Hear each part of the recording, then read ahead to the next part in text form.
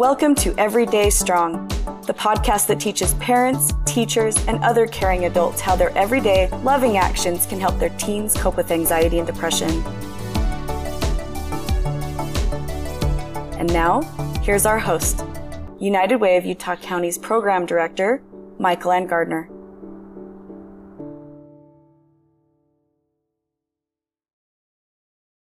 Hi, everyone. This is Michael Ann. I am here today with Jay Snyder, who is a school social worker in Riverton, Utah. And I wanted to try something a little bit different today. So Jay and I, we don't know exactly where this conversation is going, but I do have to say that there are a lot of people's stories that are weighing really heavily on my mind right now.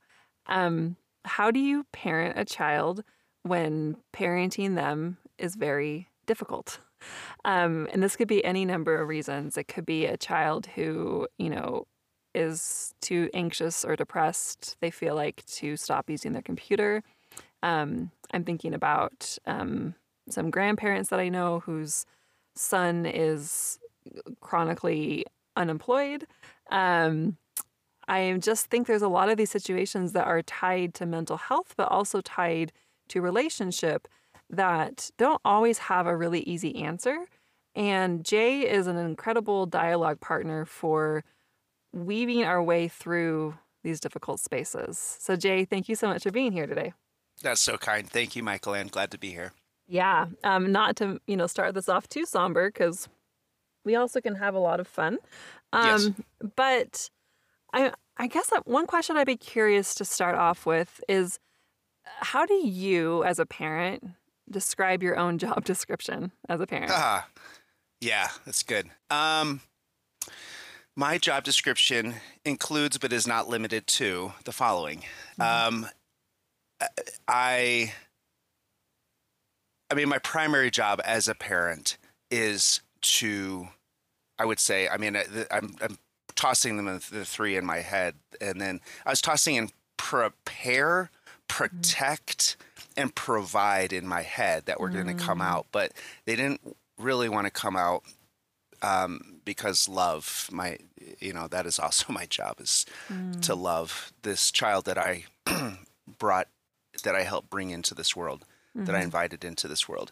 So I'd say at least those four things, then all of the day-to-day responsibilities that are necessary for those, and any other category that I put a word in for. Yeah. And I'll ask you this question. I'll ask it two different ways so you can choose your own adventure.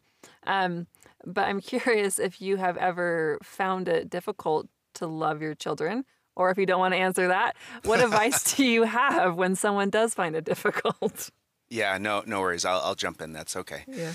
No, I've never not loved or found it difficult or to love them, because I do love them unconditionally.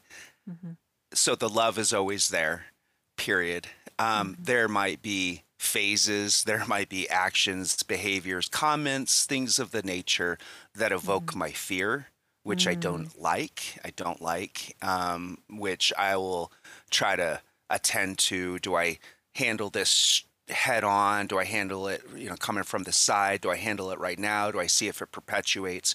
So there's a few things that I try to think about, but I always love them, and that is so important that my kids know that. Yeah. So break this down for me. Like, I think I kind of know what you mean, but when you say, like, do I handle this from this side? Do I handle this from that? Give me some concrete, like what does that look like in practice when you are kind of weighing it? Like, let's say, I don't know, is there an example we can use? Like, your child says something snappy to you, like, rah, rah, rah, rah, like, you're not my dad or whatever, right? Okay.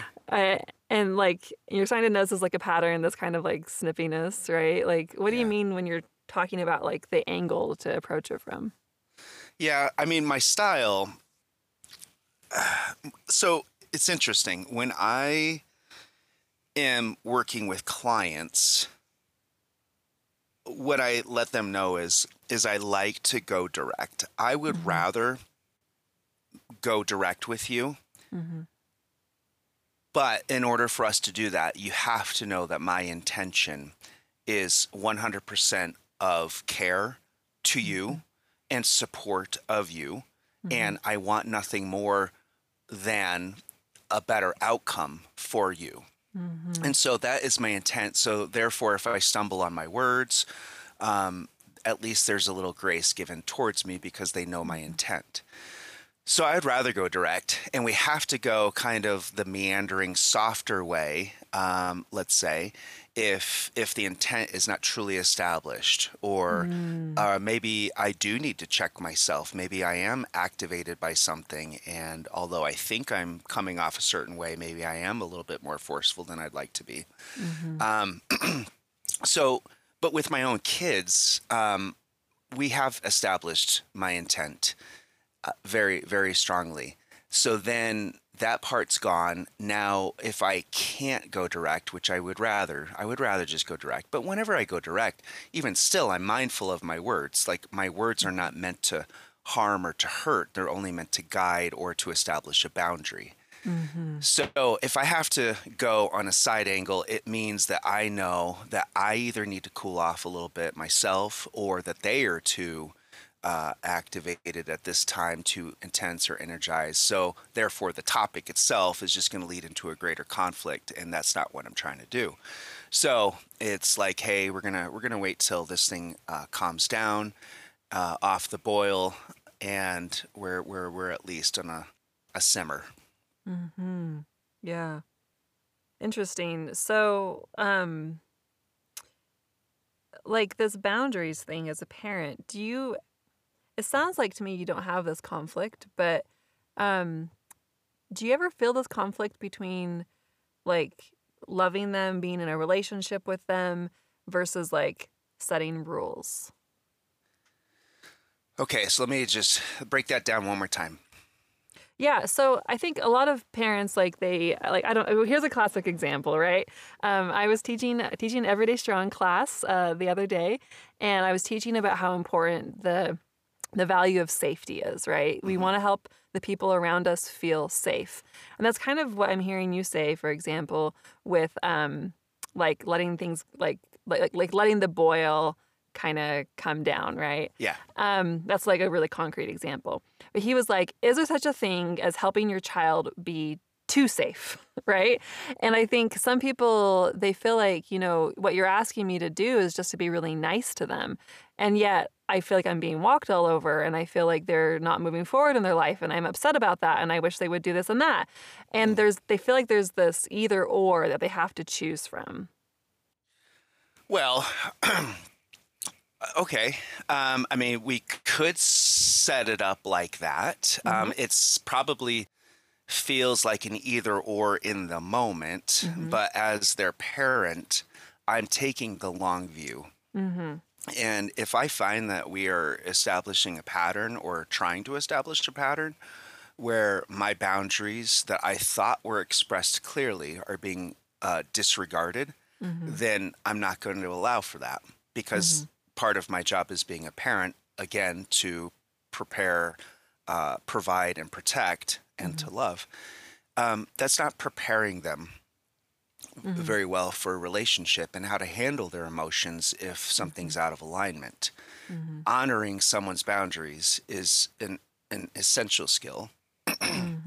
So I would think it my job to understand that if my boundaries are being walked on, or I perceive my boundaries to be disregarded, I want to address that, first of all, because I don't like that. And then number two, I don't understand why someone that's so close in my life would continue to disregard that.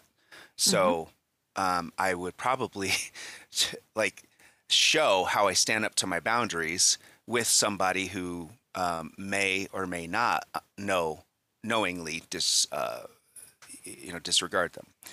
So I will, in essence, be modeling how to come to this person, how to come to my child and be like, hey, but I have to be smart about it. I have to be wise about it, not emotionally reactive. And that's my job as the parent, to be mature, to use the many, many years that I have, to lead by example as much as I can. So I know I do better when I'm calmer. I know I do better when I am not aggressive towards another person, and they throw up their defenses. So that's on me. So I take care of what I can take care of, and if that looks like being nice, then I guess that's what it is. But I would say it's more of being respectful and responsible with myself and my emotions. Yeah, right. What's coming to mind for me as you're describing that. So my sister, I think she's an incredible parent. She has really emphasized boundaries for her daughter. Like she doesn't like her daughter, my niece, can always choose when she's saying goodbye to us if she wants to do a wave or a hug. It's always within her control, right? And if someone does a thing where they pick up small children and they try to tickle them or whatever, my niece will say no. And then my sister will reinforce that no. No, she said no, put her down, right? Which I think is really great. But the part that's coming to mind for me is I've also watched my sister do this. So my niece being 3 will sometimes smack her, right? And or try to be all up in her space. And my sister will say, just I want you to have boundaries, but mama also has boundaries, right? Yeah. And my boundaries are that you don't get to hit me. Yep. I'm not into this. And so I'm curious, what's the teenage equivalent of that? No, I think that's great. I'm not for hitting. Classic. Yeah. So, I mean, it's a great question. I would hope the difference between a picture and a video. A picture is just a one-time event, whereas a video is a series of them. So I would hope in my home that we have long been establishing what respect looks like in our home, and respecting boundaries, being able to speak what a person's boundary is. So when they speak a boundary, how do I do at seeing that boundary and responding to it in a way that honors and respects them, and that also teaches them that a boundary is a boundary. So it becomes more difficult when it's seen as something separate and isolated. But if it's this ongoing conversation, then it's much easier to say, hey, this is important to me. All games aside, part of why I'm saying all games aside is because as we get into teenage years, what I have found is, well, especially in my home, and what I recommend is to have humor live. Being able to laugh at ourselves, to be able to laugh at things, and just not laugh at each other in mean ways. But that humor lives, and it just, for teenagers, it provides just a great way to develop relationships and go further with relationships, and a way to, it can diffuse a situation. So, so anyway, if we use humor, it can diffuse a situation. So if I'm provided with 2 exits, one is to start with humor, or the other one is to go serious. If it's not of a serious nature, I'll go the humor way. But a lot of times if I just tell them, hey, this is not a joke, we're not joking right now. This needs to get addressed. Then they know that channel. They've seen that from me. And a lot of times it doesn't take much more from me. They recognize it in themselves, because we all err, we all make mistakes. And if we have a grievance, we just need to find a different channel and how to communicate, because we're not going to do it this way. Yeah, that's so interesting. I love what you're saying about how it has to be within a context, right? Because, I love going specific in these podcasts and getting really concrete details. I think that helps people picture it. But also I think your point is so well taken that, for example, this example I'm giving to my sister and her daughter, this has been a 3-year project, and my niece still doesn't get it right every time. And my sister doesn't get it right every time, right? But they know this language. They have this language that they've built together that will continue the rest of her life. And that's difficult to build those patterns if you haven't already. And what's coming to mind for me is how much, as the parent, sometimes you have to be the flight attendant during turbulence, right? Yeah, yeah. Where it's like, let's say you haven't had this kind of dynamic with your child, and maybe they have kind of walked over your rules because you didn't really know how to set them, or maybe sometimes you were too stringent when you shouldn't have been, or too angry or something. Yeah. But now you come to them and you say, hey, listen to this great podcast with Jay and Michael Ann. I want to try something new, right? And you can go to them and say, this is going to be new and it's going to feel shaky and you're going to push back at me. But you got to keep holding that space and just ride it out. That's what I'm hearing you say. Yeah, that's excellent. I mean, there's no better time to start than now. And so absolutely, there's no use in pretending, especially if it's going on in your home. It's just too real. It's everything is too visible. So instead of trying to pretend, just come to the person and tell them what you're trying to change, what you'd like to see happen. And if it involves them, and I certainly invite their help to elicit their willingness, but if it's something that I'm trying to change, then I'll let them know, and I ask for their patience, and if I need to ask you for help, can I? Because in the home, everyone always wants what's best for each other. It's just we are getting stuck in processes that are not working. So it's a continual effort to find the better process that honors each other while trying to get towards where we're trying to get. Yeah. So let me ask kind of a specific question. And I feel like I've asked this question so many times because it's a hard question. But let's take, that child who is living in the basement, and I don't know why it's always the basement, just the child who's in the home, right? Yeah. They're in the home and, you're starting to feel kind of resentful and you feel very aware of their limitations, right? You're like, they've been diagnosed with an anxiety disorder. I know that they are trying in their own way, but I really just don't love this, and I'm unwilling to just sit back and say, well, I guess this is how it is, right? What do boundaries look like in that situation? Michael Ann, leave it to you to leave just a very soft question that has a very clear answer, and yeah.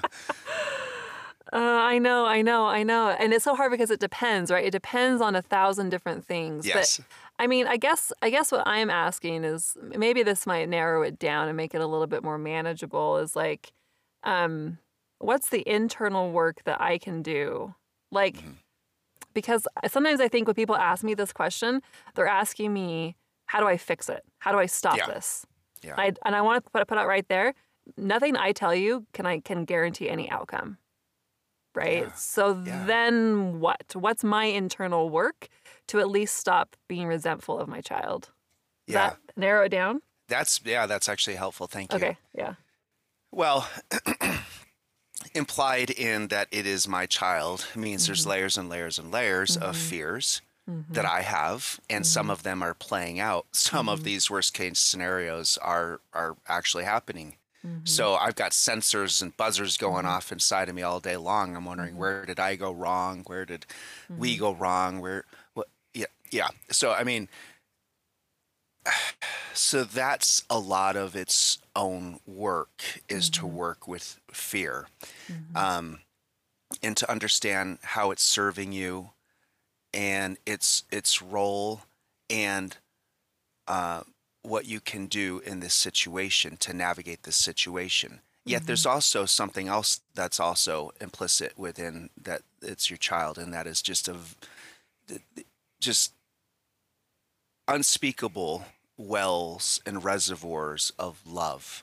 And those two are definitely in conflict. So I guess the questions that I would have in this situation, from outside looking in with a million variables that aren't understood, would be, is this a road that he or she has traveled alone, this child who's in the basement, or has this been a topic of conversation? Let's assume that's been a topic of conversation, and let's assume from probability that it started off well-meaning and well-intentioned, but something has something is not being triggered within them, so much so that they don't want to have this conversation with you anymore. Mm-hmm. They already know what you're going to say. They already know how this outcome is. So part of this becomes avoidance to you. And then the other part is perhaps this desire to have something different for themselves, but not knowing how. And then the question remains, are you, the parent, still a safe place that they can return to for ideas and stress relief and, coming to you to partner? Or are you the person that is reminding them of their shortfall and how time's ticking and how their life's going to be all messed up if they keep doing this? So you wouldn't, as a parent, want to position yourself as the one that's being avoided, because you're not bringing anything new, including belief and trust in for the child and hope for the child. What this is coming to mind for me is, the same parent that I was teaching the other day. He was telling me about his child who won't leave the home, and he was like, "I'm just so tired. I'm so tired." Yeah. And I felt that in my bones when he said that, right? Because I have my own people, my own former stepchildren, my own nieces and nephews, where it's just like, I'm out. I got nothing else to give here, right? Yeah. And I love what you said about the love, right? Sometimes I think I've observed this in myself and other people, you almost like cut yourself off from that well of love because it just hurts so much. Yeah, it does. I think one thing I'm going to offer, and it might not land the best, but my intent is there, and I hope that can count for something. Great modeling. Yes, thank you. And if, in this form of communication, if you have questions, you need to ask the questions, or if there's a misunderstanding, to go further into it. But my initial pass-through would be also the understanding of that this is their life, and their life will have many twists and turns, and some of them unfortunate. And as a parent, it's within that well of love is my desire to protect them. And so on one hand, if they're stuck in my basement, they're protected, but there's another one, which is they're not prepared to enter the world. And so there's a challenge between those two. So I think what I'm saying is just that understanding that your child's life is going to look differently, sometimes, maybe often, maybe once, I don't know, than you hoped, expected, or wanted for them. And these are just part of their story, part of their trial and tribulation. And there's just something special to be also said for that they have the space to navigate this. You mean like that, like you as a parent have created the space, like they're not going to be homeless because you did this for them. Well, there's no guarantee. There is a chance that they might be homeless. Would I want that for them? Absolutely not. Will that be the teacher for them? Maybe. Do I wish that upon them? Absolutely not. Yeah. Like, am I prepared to let my child go homeless? Goodness, I hope that would never be the conversation I'm having. But the other conversation could be, what do they need? What do they need? Where my words aren't doing it, whatever they're struggling with isn't doing it. So, where are we at? A lot of times, sometimes shuffling the deck introduces something new, and you play your cards differently. And the other thing, that when you say that reminds me of, I think a lot about Harriet Lerner, one of my favorite therapists. She talks about relationships as a dance, And we get caught in this rhythm and this dance, right? Like you move forward, I move back. I move back, you move forward, right? It's just, and we know our tango or our salsa or whatever it is, right? And we've been doing it for years and years and years. But she says, we often are just sitting there angry that the other person isn't doing what we want, right? But the moment that you change the dance steps, you go left instead of right, forwards instead of back, by definition, the other person, something has to change, right? Because you've disrupted that dynamic. And I think this is such a useful model because sometimes we don't actually want to change our steps because we know the salsa and it feels good, right? We know how to do it. We know how to have that same conversation every Saturday night about why won't you get off your video games? Like it's familiar, it's comfortable, right? And so, there's something to play with here about like, what moves can I make? How can I reshuffle the deck in your words, right? Like what happens when I do that? When I change my own inner world, change my words, change my boundaries, just, what happens? Yeah.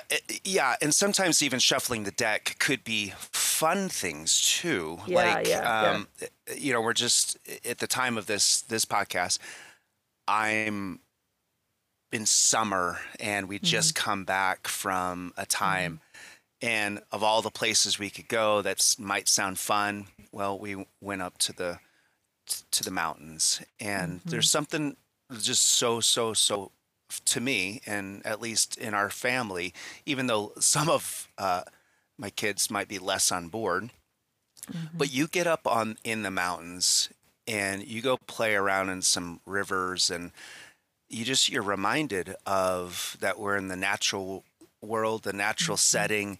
Not everything is synthetic and insulated and like we know what to expect. No, anything can happen out there. And the beauty is just so drastic and it's almost invasive. And so there's something to be said about you get out into a different setting and allow a different, let's say, vibe to get in and sometimes that moves things inside. Yeah. As a beautiful example, just shuffle the deck a little bit, see what happens, right? Like, and to what you said before, context, long game. I mean, I think people are going to get real tired of me saying this because it's like the way you got to look at it, this way of having the long game, and it doesn't make the tiredness right now any less difficult. But it does change a little bit, I think, how you respond to things, knowing that, you didn't end up in this situation overnight and you're not going to fix it overnight. Yes. Exactly. Well said. That is probably one of the bigger ones that I would want for parents to see is to know which battles to fight and when. And not everything needs to be done at you know your kid, and at the point in time that you feel like you don't know them, that's your invitation to get to know them better, and you're feeling a little distant, and it's time to reconnect. But you do know your kid, and as they go through their ages and they go through their phases, even though we're a parent, we're humans, and we've probably gone through something somewhat similar that we can relate to. And where's our relatedness to what it was like to go from one phase to another phase, and allow that as well. Yeah, let me ask you something actually that I've also been coming up against lately. I emphasize to people that your relationship is a big part of what helps your child thrive despite, whatever mental health diagnosis, despite, whatever setbacks. But then I think I have some parents who are like, oh no, this is all my fault because our relationship isn't very good. And like, I go down to where they're playing video games and I try to sit on the bed and talk to them and they turn around and they say like very sarcastically, do you need something? And then I'm like, oh no, like I'm failing, right? Like, what's your response to that? It's probably the cheeky side of me that if I was met with that response, what do I need? I need to know how to play this game. I need to spend some time with you. So I'm just going to sit on this bed and just watch. What do I need? I want to connect with you. I want to see what you're up to and just meet their challenge. Yeah. So I'll let my intent be known, and by me doing it, it's almost like, you know, in love songs of fighting for the love, you know, I'm going to fight for my love with my kids too. I'm going to let my intent be known that as your parent, I'm here, period. Yeah. Yeah. There's something really beautiful and clear about that, right? Like, you know, when we're talking about boundaries, what I often observe is that people, they feel they feel actually a lot of clarity. They feel, I don't want this child in my basement, like freeloading, right? Is maybe the word they might use. Like they feel clear about that, but they are nervous about communicating that. And so they just kind of, you know, get fuzzy about it, and they hint and they drop, you know, little, like, I wish you woulds. And, or like on the other side, right? Where it's like, you know, my child seems to be kind of pushing me away. And so I kind of just like hint because I don't want to push them too far, right? And there's something about just having the courage to, I mean, I'm not trying to tell people go yell at your kid and say, get out of my house, right? But like, do you know what I'm saying? Like, reword this for me. Yeah. Okay. Yeah. So, that breath was my desire to get it right. And fearing I won't. Yeah. And I think that in and of itself becomes part of it. And so if I go to my kid and I'm like, look, there's lots of things that I want to say to you. I don't know how many of them are going to come out right, but I want you to know X, Y, Z. I want you to know that I love you, that our relationship is just beyond words. And I'm trying to help, but I want to help in the way that you want help, that you need help. You know, and then it just allows for me to say things which are true for me. And if I say something that I know is not coming out right, I can stop and start again. I can't even apologize for the way that comes off. Or if it was too soft, I can come out a little bit harder to clarify. So it's not all about being soft. It's not all about being nice. It's about being true and authentic. Yeah. Now, when you're true and authentic about your love and your desire, for them to be who they want to be. And maybe what you're seeing right now is them struggling, but implied and implicit in there is still my confidence in them that they're not going to land here. They're just here for a minute. If that makes sense. I think it's beautiful. Like, and I think, you know, again, to the point about outcomes, like, there's no way I'm going to tell you, like, yeah, just go be real clear. Just be real clear, and your child's going to love it. They're going to be way into it. Like, that may not happen, right? Like, you might go speak your truth, and because a relationship is always two-way, like, you might get anger, pushback, frustration, shutting down. But, like, that's not, we don't do things, right, because they're going to engender a certain outcome. We do them because they're true, and they're true to who we are. And, I mean, that's at least my take lately. Maybe I'm reading too much Buddhism or something. But, you know, I think it's just really, it's really interesting to play with this and to play with, like, trying to provide that clarity. Yeah, right. And so when I speak my truth, I am also understanding that, I'm a parent. They see that I'm coming at them, and I don't like to, like, my language is always coming to them. Yes, to the conversation. Really, it's with. It's for me. I always try to be with. So I'm aware that if I'm coming at, that's a different tone than being with. So if I'm coming at, it typically is one-sided. I'm expressing it my way, which doesn't necessarily leave dialogue, because dialogue would be with. So even my words, like if I'm coming at them, then I know that that's my tone, and I expect that there will be feelings in response. So it would be cruel of me to demand just some sort of like deference to what I've said, or agreeableness, just like, oh yes. No, I would expect that they're going to need a few minutes. They're going to need full an human hour. experience to the Yeah. fact that you just told me I have to get a job, and of course they're angry, right? Of course they Yes. are. Yeah. So can I know in advance that is that I can come speak my truth with respect, of them, with belief to them, and my confidence of them, and my lack of judgment. I'm not judging you. I'm wanting to help.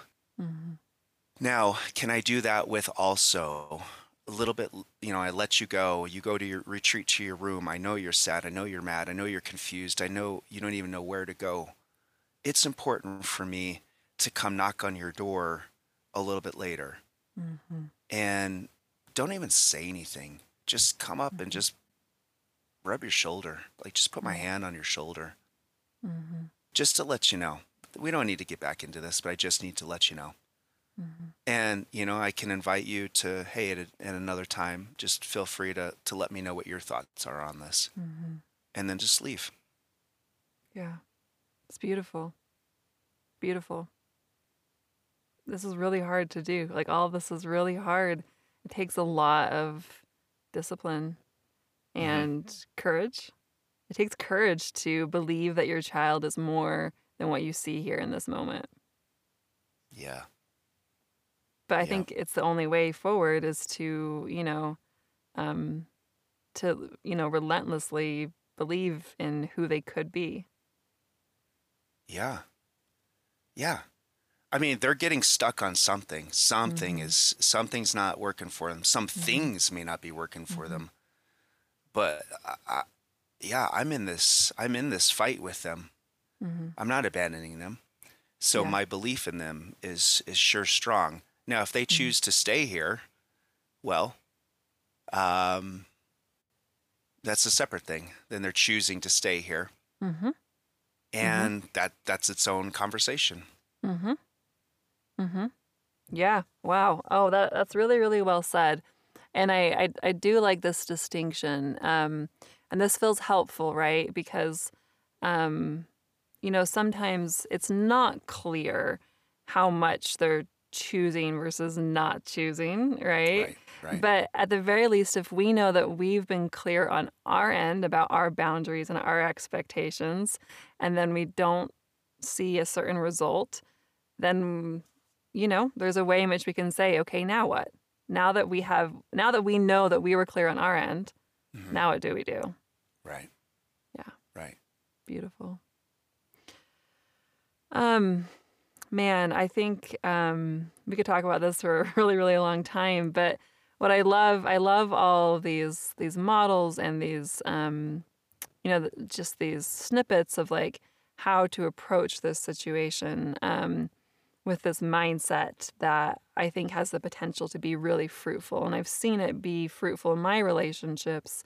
And I think I kind of want to just close us with, just saying, like, repeating actually again this thing about believing in your child. I'm curious, like, as kind of our ending question, whether, you're at school working with kids or with your own children, like, what do you do to give yourself courage to keep believing in a child even when you're not sure what the outcome's going to be? How do you ground yourself into that feeling? Yeah. I think as I'm putting that together into this hopper of mine,